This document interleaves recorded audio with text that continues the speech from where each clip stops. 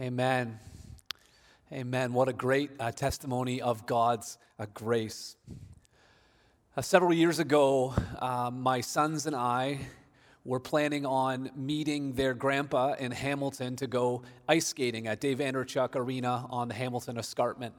Now, we made a mistake in arranging the plans with my dad because we planned to meet at a Tim Hortons. And I don't know how much you know about Hamilton, but if you ever want to organize a meeting place, you don't want to choose Tim Hortons because there's a Tim Hortons on every corner. In fact, normally on most corners, there's two Tim Hortons. And what happened was the Tim Hortons that I thought I was supposed to meet my dad at was just 400 meters away from the Tim Hortons where my dad was actually waiting. And my dad doesn't carry a cell phone. And so we waited in the parking lot and waited and waited and waited. And then we thought, well, you know what, we'll just go to the arena. And so we were sitting there in the car, and I could see in front of me the exit onto the road to get out of the Tim Hortons parking lot and head towards the arena. And I pulled forward, and then all of a sudden I heard this sort of like bang thump. The car rocked a little bit. You see, I thought that I just had a straight path in front of me, and because we had been waiting there for so long, I had forgotten that there was a curb in front of the car where I had parked, and that curb was actually a peninsula. And what happened is, as soon as I got up on that curb, I could no longer go any further. What ended up taking place, I really can't describe in words. Let me just show you a picture of what took place. And so this is what happened to our car. This was a peninsula, sort of a curb separating the parking lot from the drive-through, and I had got my car stuck on this curb. And the look on Jet's face, you can tell my boys are really young, but the look on Jet's face there just kind of tells it all. Now, because we were not on roadside, CAA had us very, very low on the priority list for getting help. And so we spent probably 3 to 4 hours in that Tim Hortons with 3 little boys. And every once in a while, someone would come by and they'd look at the car and they'd be all puzzled trying to figure out what's going on. And then they'd see me sitting there and they said, "Did you see what that guy did?" And I'm like, "Yeah, I'm that guy. I'm that guy." I was stuck. And there was nothing that I could do about it. As we come to this next section in the storyline of Scripture, we come to the part of the story known as exile. The title for today's message is simply that, exile, when the people of God are stuck. When they're stuck in a foreign land. And I don't know about you, but for me, certainly, these days right now, I feel very stuck. When I think about how to lead our church, when I think about how to lead my family, when I think about my own sort of personal motivations, my own struggles against the fight against sin, I so often feel stuck. My friend Carl Whittingstall wrote an article recently called The reverse exile. We're kind of in reverse exile. The Israelites were stuck somewhere far from home. All of us are stuck at home. And we're going to dive into this story. Again, remember, this story is our story. That we, in many ways, know what it's like to live in the midst of exile. Let's orient ourselves in terms of where we are in the Bible. So remember, the Bible is organized categorically. The Pentateuch, the first 5 books of Moses, then history, poetry, and the prophets. Now, we've been going through organizing these books chronologically. And so here's a massive overview of how all of these books fit together. So let's go to the next slide. So you can follow the storyline there from Adam to Abraham and Joseph and the slavery in Egypt and Moses and wandering through the wilderness, Joshua, the days of the judges, the united kingdom, then the divided kingdom, which we spoke about recently. And now we're coming to the very end, the exile. And you can see the books of the Bible along the bottom. And we're going to begin today by looking at the book of Ezekiel. Let me just show you one more diagram to show you how all of this fits together. So we finished off last week in 2 Kings 24-25, which is paralleled by 2 Chronicles 36 and Jeremiah 25 to 52. And then you see the history books pause for about 70 years. The prophets pick up the story with Daniel and Ezekiel. And then we'll jump into Ezra and Nehemiah to round off the rest of this story. So turn with me in your Bibles to the book of Ezekiel. And what we're going to see as we study these texts, we're going to see that God is more concerned with reshaping our hearts than he is with rebuilding anything physical. You see, as we're living in exile right now, the danger for us is to think that, man, if our church could just regather, or if I could just go back to school, or if I could just go visit my friends or my family, then everything will be okay. We think if we could just get the physical problem fixed, then everything will be great. But loved ones, here's the truth. Here's what the people of Israel needed to understand, and here's what I need to understand. Here's what we all need to understand, is God is doing something bigger than the physical. He didn't just want to rebuild the temple and rebuild the walls. He wanted to reshape the hearts of his people. In fact, as we follow the storyline of Scripture, we look at all of the incredible miracles of God, we need to understand this. God's greatest work and our greatest need is the internal, invisible, spiritual transformation of our hearts.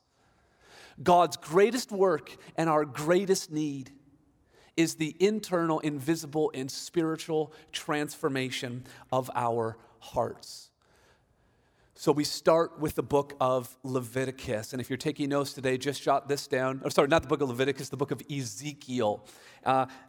Living in exile. That's point one. Living in exile. Look at Ezekiel chapter 1, verse 1. It says, in the 30th year, that's probably Ezekiel, he's probably 30 years old at this point, in the 4th month, on the 5th day of the month, as I was among the exiles, Ezekiel was living among the exiles by the Kebar Canal. The heavens were opened, and I saw visions of God.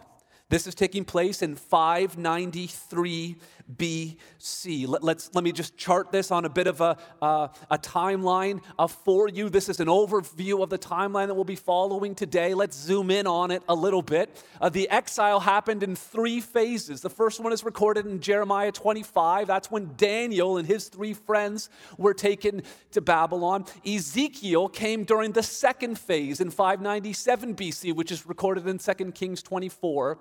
And so we're going to be looking at Ezekiel's visions here. Now, the whole point of exile from Babylon's perspective is they wanted to prevent any sort of revolution or uprising among the people that they were trying to control. So what they did is they displaced all of the educated or wealthy or influential people and just moved them around. Not necessarily moving all of them to Babylon, but just moving them around so that there was no wealth, there was no leadership to lead an uprising to try to overthrow them.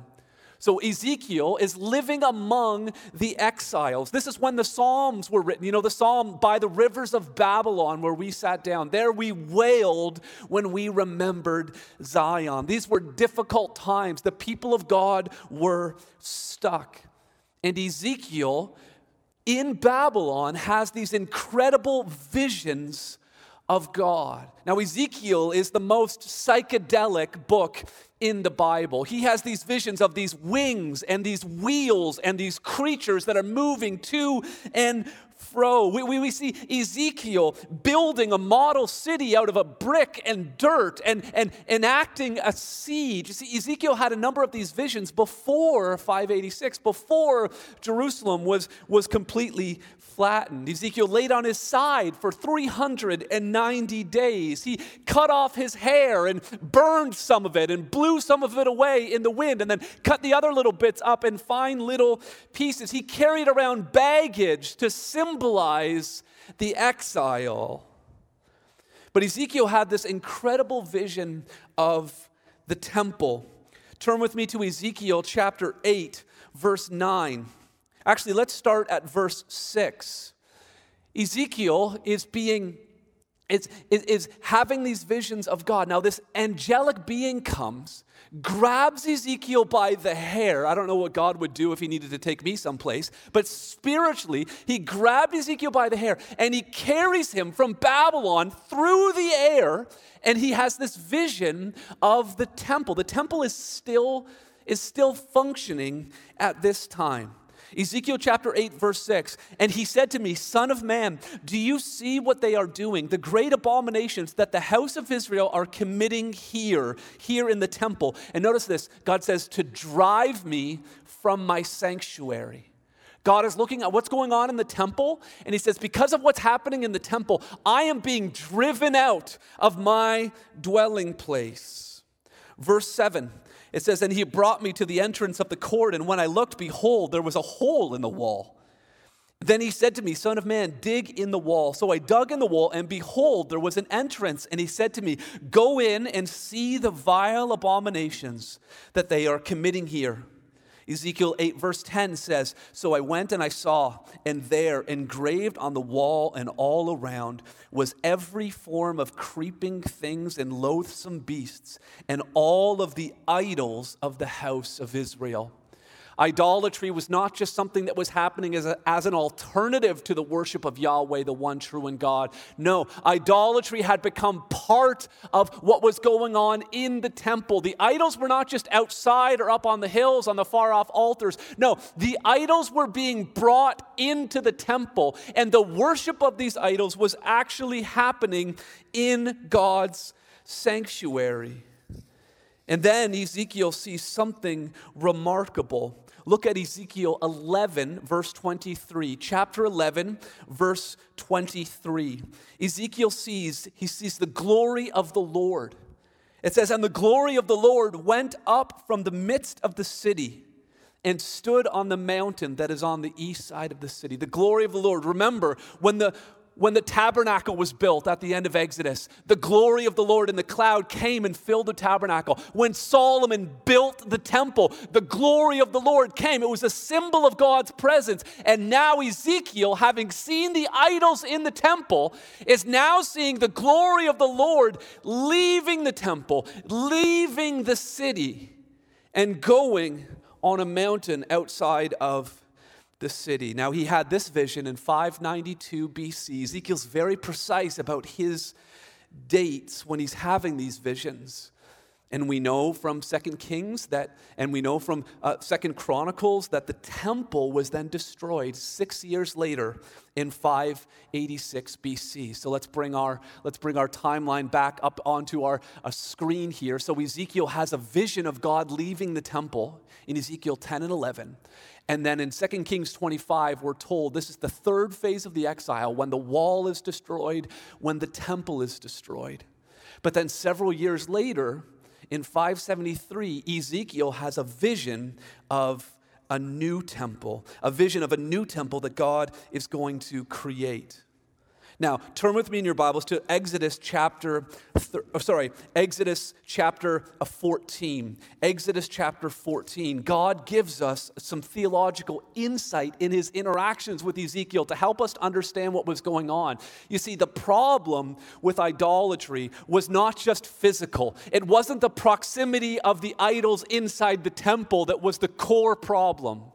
In Ezekiel chapter 14, Ezekiel's back in Babylon, and some of the elders of the people of Israel gather around him. And look at what God says to Ezekiel. Look at Ezekiel chapter 14, verse 3. Ezekiel 14, verse 3, he says, Son of man, these men have taken idols into their hearts. Not just into the temple. The real problem is that these idols have been taken into their hearts. Remember, God's greatest work and our greatest need is to do an inner work, an inner transformation of our hearts. God is not just concerned about returning the people to the land. He's concerned about returning hearts to the Lord. He's not just concerned about rebuilding walls and rebuilding the temple that's been destroyed. No, he's intent on reshaping the heart that has brought idols into it. And then God reveals to Ezekiel, turn with me to Ezekiel chapter 36. He reveals to Ezekiel how he intends to do this, how he intends to cleanse his people from the idols that have defiled their hearts, the idols that have defiled my heart and your heart. Ezekiel 36, verse 25. God says, I will sprinkle clean water on you, and you shall be clean from all your uncleanness, and from all your idols I will cleanse you. Look at verse 26. I will give you a new heart, and a new spirit I will put in you. Look at verse 27. And I will put my spirit within you and cause you to walk in my statutes and be careful to obey all my rules. God gives Ezekiel this incredible promise. Listen, the temple has been destroyed, and here's why. Not just because there's idols in the temple, but because there's idols in your hearts. But God says, I'm going to sprinkle you. I'm going to cleanse you with clean water. I'm going to give you a new heart. I'm going to change your heart. And with that new heart, you will be able to obey and follow my rules. So then we get to the end of Ezekiel. Turn with me to Ezekiel 47. As I mentioned, he has this vision of this new temple. But there's a unique feature about this new temple. In chapter 47, verse 1, it says, Then he brought me back to the doors of the temple, and behold, water was issuing from below the threshold. There's water, there's a river that flows out of there's no river in Jerusalem. There was no river at the original temple, but this new temple that Ezekiel has this incredible vision of, this new temple has a river flowing out of it. Look down at verse 12.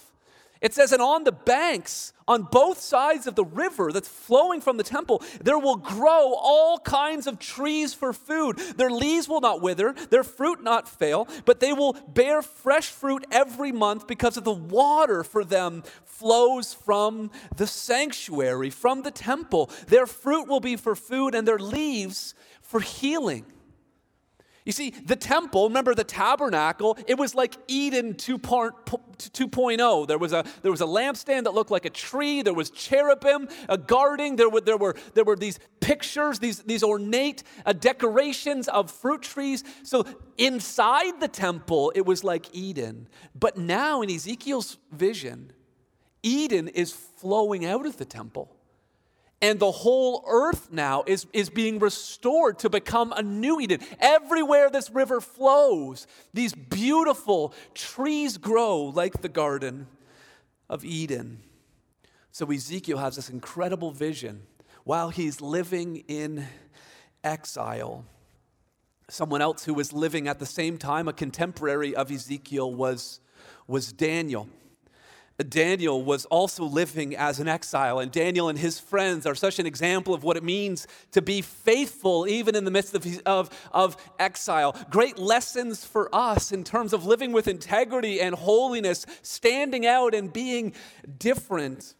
In terms of their diet choices, in terms of not bowing down before idols, and some of them ended up in a fiery furnace, or not cowering to religious pressure, and Daniel ended up in the lion's den. They took a stand. They lived for God. Even in the midst of exile, even though they were far from the promised land, they were still living according to the promises. They were still living for God, and that's how we need to live. Our world, more and more, we are living like we are in exile. We don't belong. This world is not our home. Our culture is headed in the complete opposite direction, and we too need to take a stand like Daniel and his friends. Daniel was also greatly used by God to interpret dreams for the different kings at different times. And these dreams proved to predict the future and different empires that were going to come. And Daniel was there when the Babylonian Empire was defeated. It's right there in Daniel chapter 5. In Daniel chapter 5, Belshazzar, the last king of Babylon, is having this party, and he brings in all of the gold vessels that used to be from the actual temple in Jerusalem, and they start drinking wine out of these vessels, and they're having this big party, and then a hand appears and starts writing on the wall. And Daniel is called to interpret what the writing says.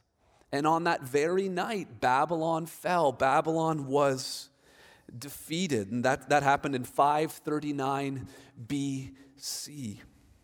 And so with Daniel now, we begin to turn our attention towards returning home.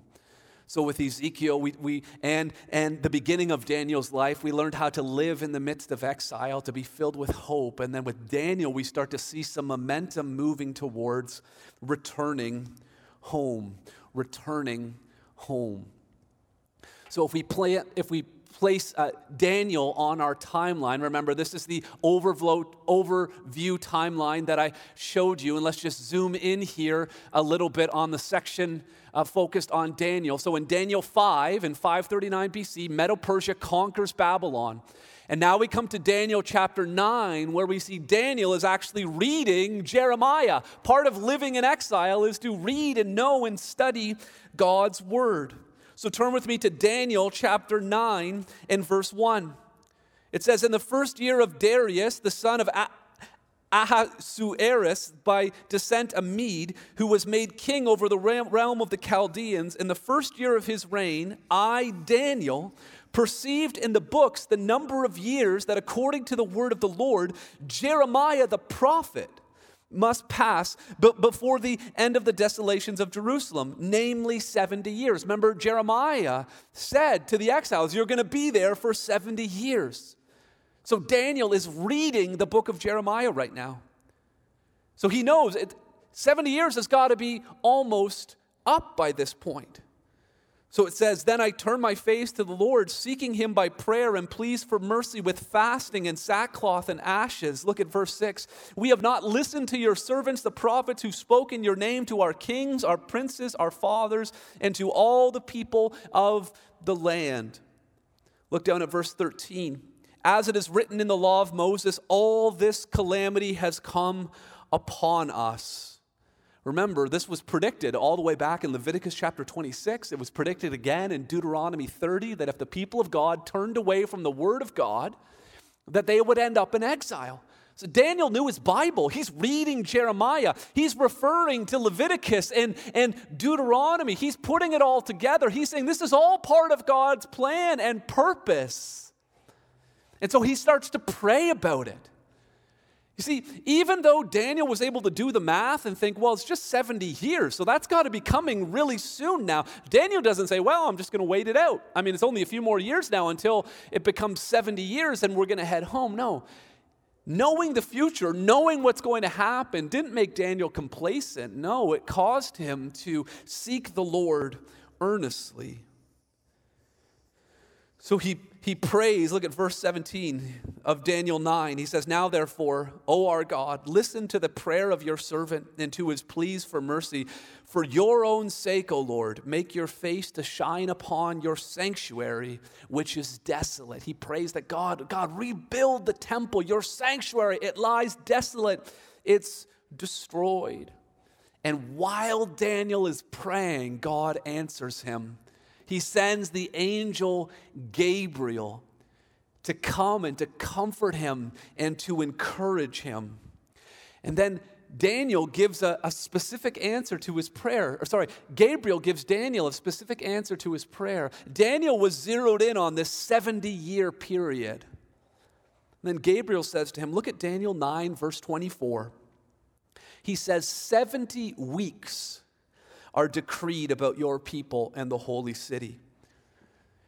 70 weeks. Now, a week is a period. We think about weeks as being 7 days, but it's just a group of 7. And what Gabriel is saying here is that, listen, you're concerned about waiting for 70 years. Actually, it's going to be 70 weeks of years. You're concerned about 70. I'm actually telling you it's going to be 70 times 7. Like 490 years, far longer than you ever expected. And look at what Gabriel says is going to happen. 70 weeks, 70 times 7, are decreed about your people and your holy city. Notice this: to finish the transgression, to put an end to sin, and to atone for iniquity. Transgression, sin, and iniquity. These were all things that were prophesied that would be dealt with, remember, in Isaiah chapter 53. Notice this: to bring everlasting righteousness and to seal up both vision and prophet and to anoint a most holy place. Gabriel says, listen, you want to get back to the city? Yeah, that will happen in 70 years. But listen, in 70 times 7 years, something far more significant is going to happen. It's going to take longer because remember, God is more concerned about reshaping our hearts than he is about replacing us in a particular geographical location. God's greatest work and our greatest need is an inner transformation of the heart. That's what Gabriel is getting at here. Finishing transgression, putting an end to sin, atoning for iniquity, bringing everlasting righteousness from the inside out, changing the heart. He's talking about the coming of Christ and what Christ would accomplish on the cross. So Gabriel appears to Daniel, gives this incredible promise, not just that you're going to return to the land physically, but that something is going to take place. And we can't get into the details and the minutia of Daniel 9 specifically, but what Gabriel promises here is incredible. That there's going to be something that's going to happen at the heart level that's going to result in forgiveness for sin and everlasting righteousness. And then in the very next year, Cyrus, king of Persia, makes this decree. It comes out of nowhere. And let me show you back again on that timeline. And let's go back one slide. So Daniel reads Jeremiah. And then in 538 BC, in 2 Chronicles 36, it's also in the book of Ezra, Cyrus makes this decree that the city of Jerusalem is to be rebuilt. And he's going to manage the project. He's going to fund it all. So now we're going to turn back in our Bibles, back to the history section, to the book of Ezra. Turn with me to the book of Ezra. Now, let me show you where Ezra is plotted on our timeline here. Let's go to the next slide, please. So we just covered Ezekiel and Daniel down in the prophecy section. We're moving up now to the book of Ezra, which begins with Cyrus's decree. So we're in Ezra chapter 1, verses 1 and 2.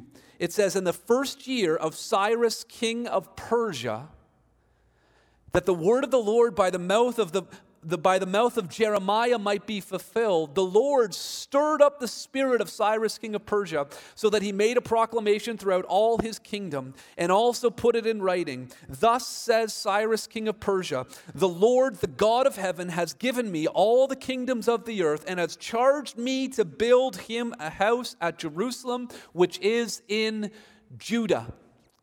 Loved ones, this makes no sense apart from God stirring Cyrus's heart.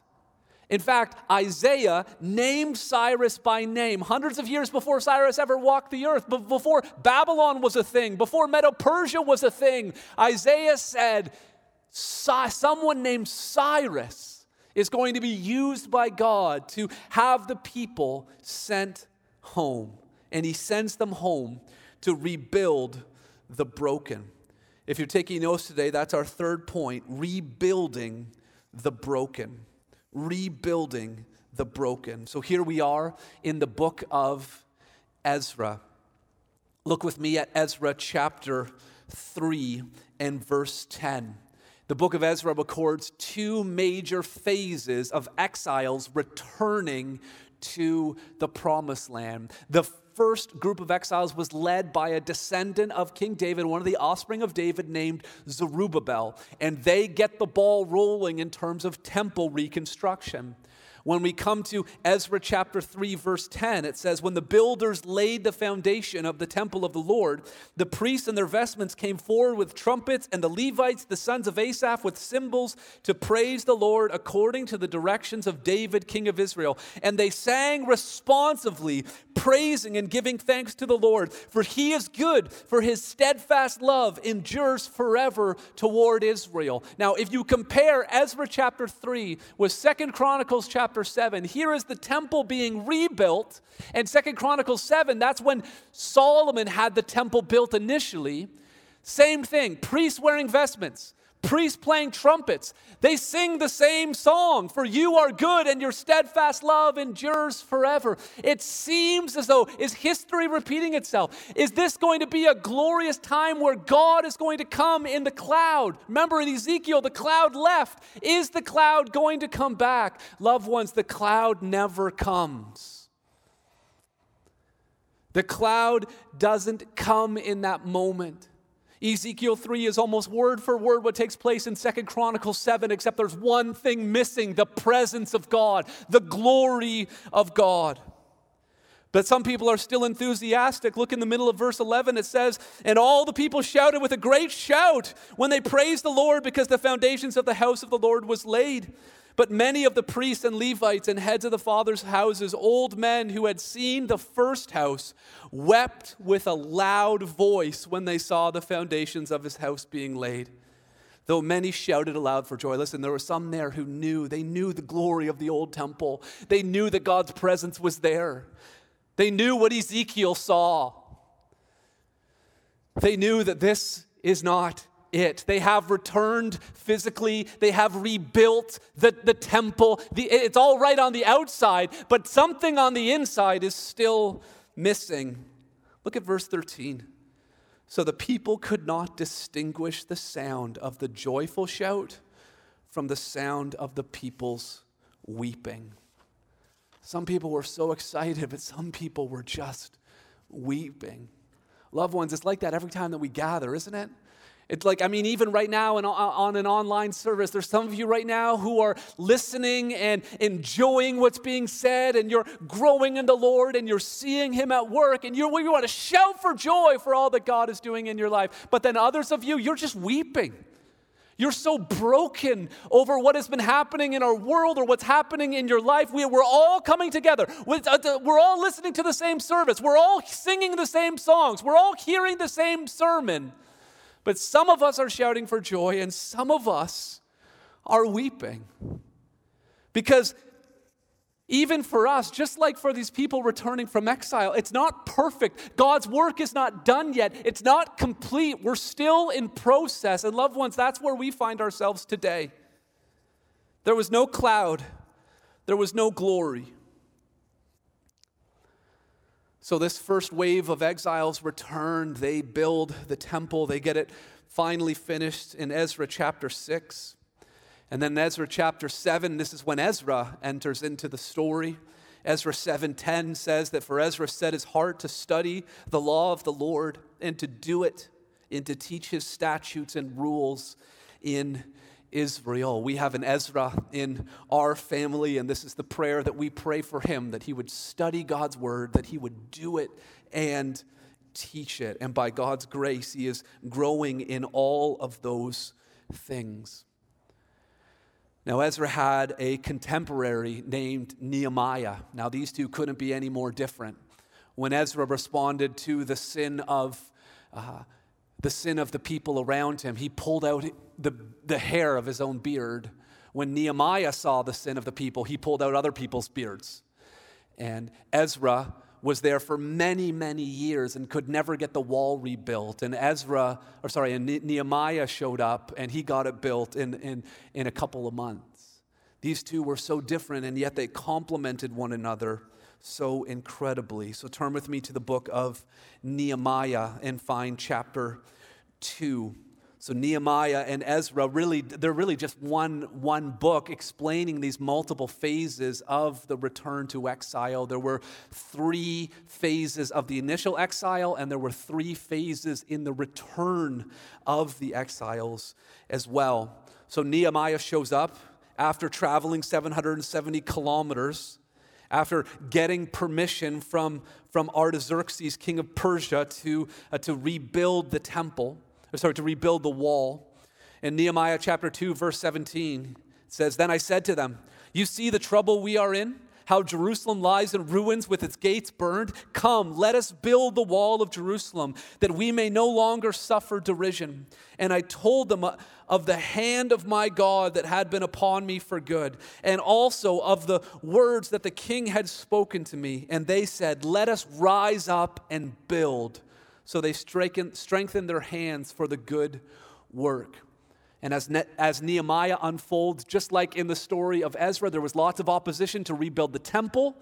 In the book of Ezra, there's lots of opposition to rebuild the wall in Nehemiah. But the wall gets completed. Now turn with me to Nehemiah chapter 8. Nehemiah chapter 8. And in verse 1, it says, "And all the people gathered as one man into the square before the water gate.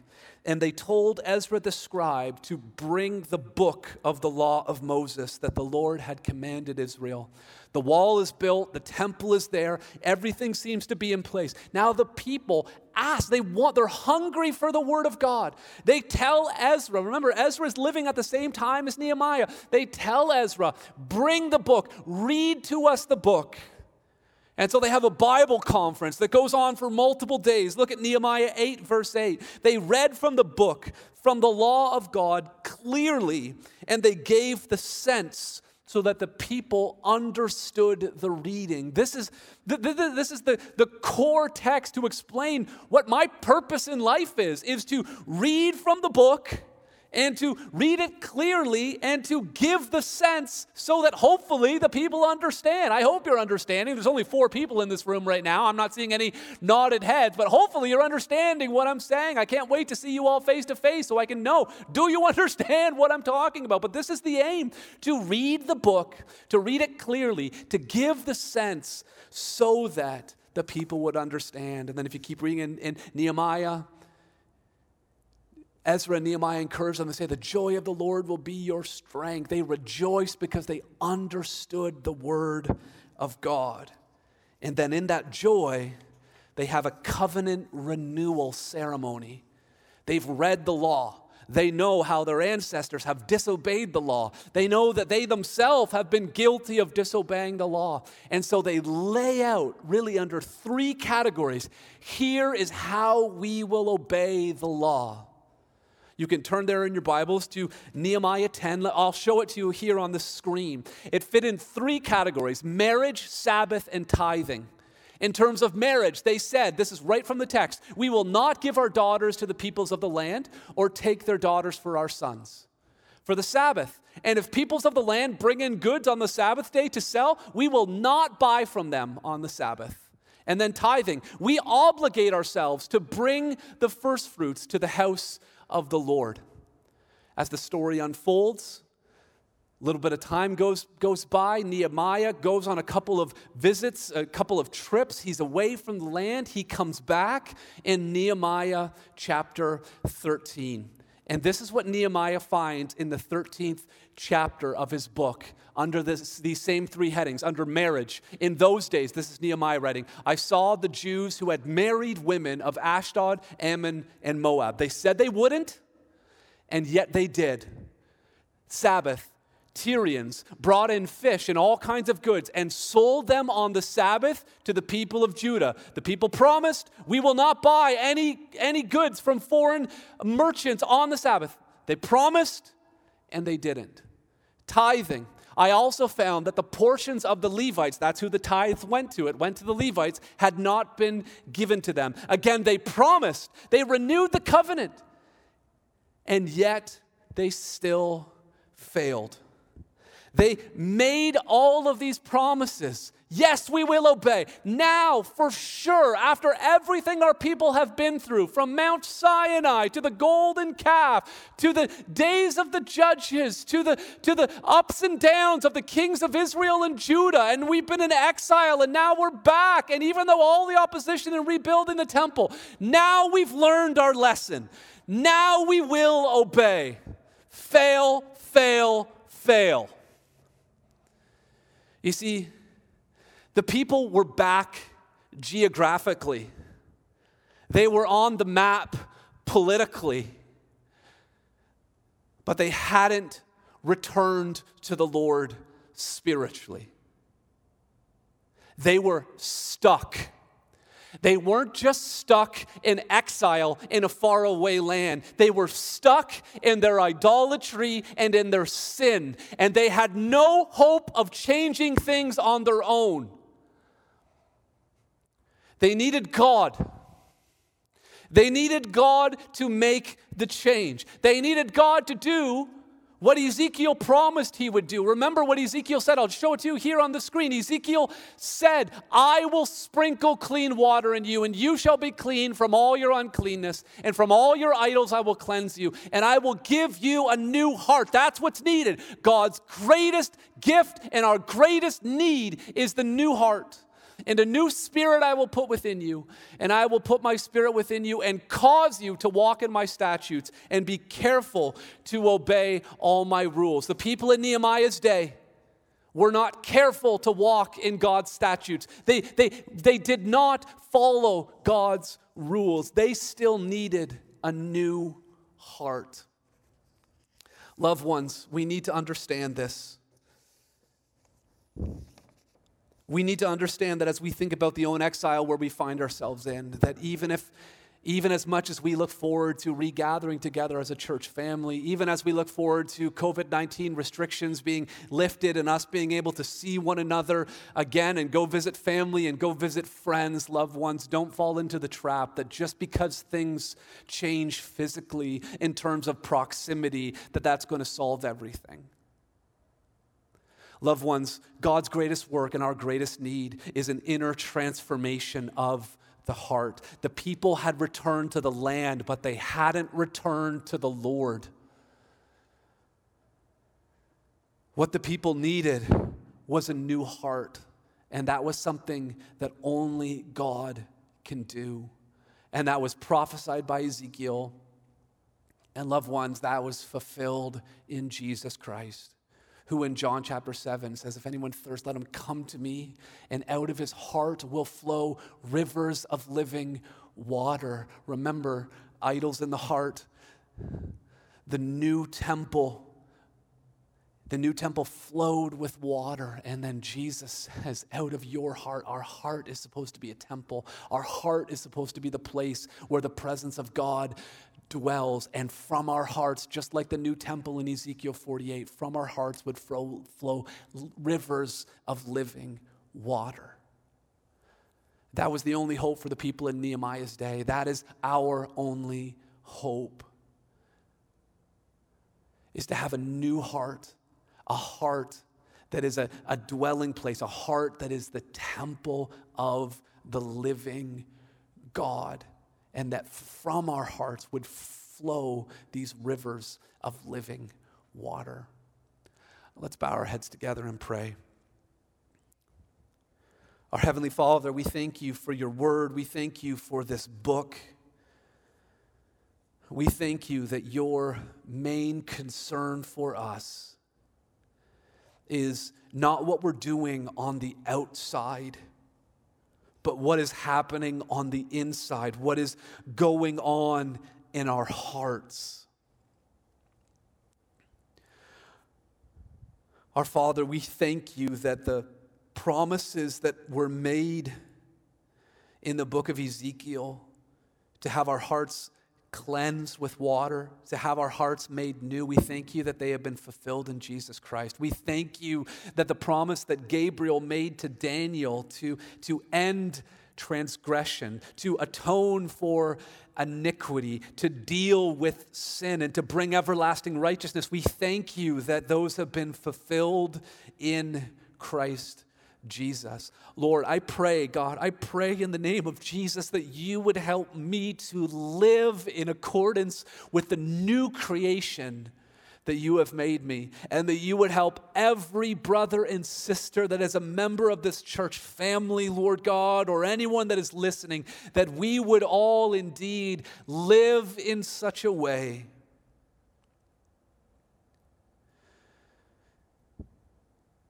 that brings honor and glory to you. That we would live in such a way, recognizing that you have changed and transformed our heart from the inside out, and that from our heart would flow rivers of living water that would overflow on the banks and that would spread into our family and our church and our neighborhood and to the ends of the earth, Lord God. So, Father, make it so, we pray. Help us, we pray. In Jesus' name, amen. Amen.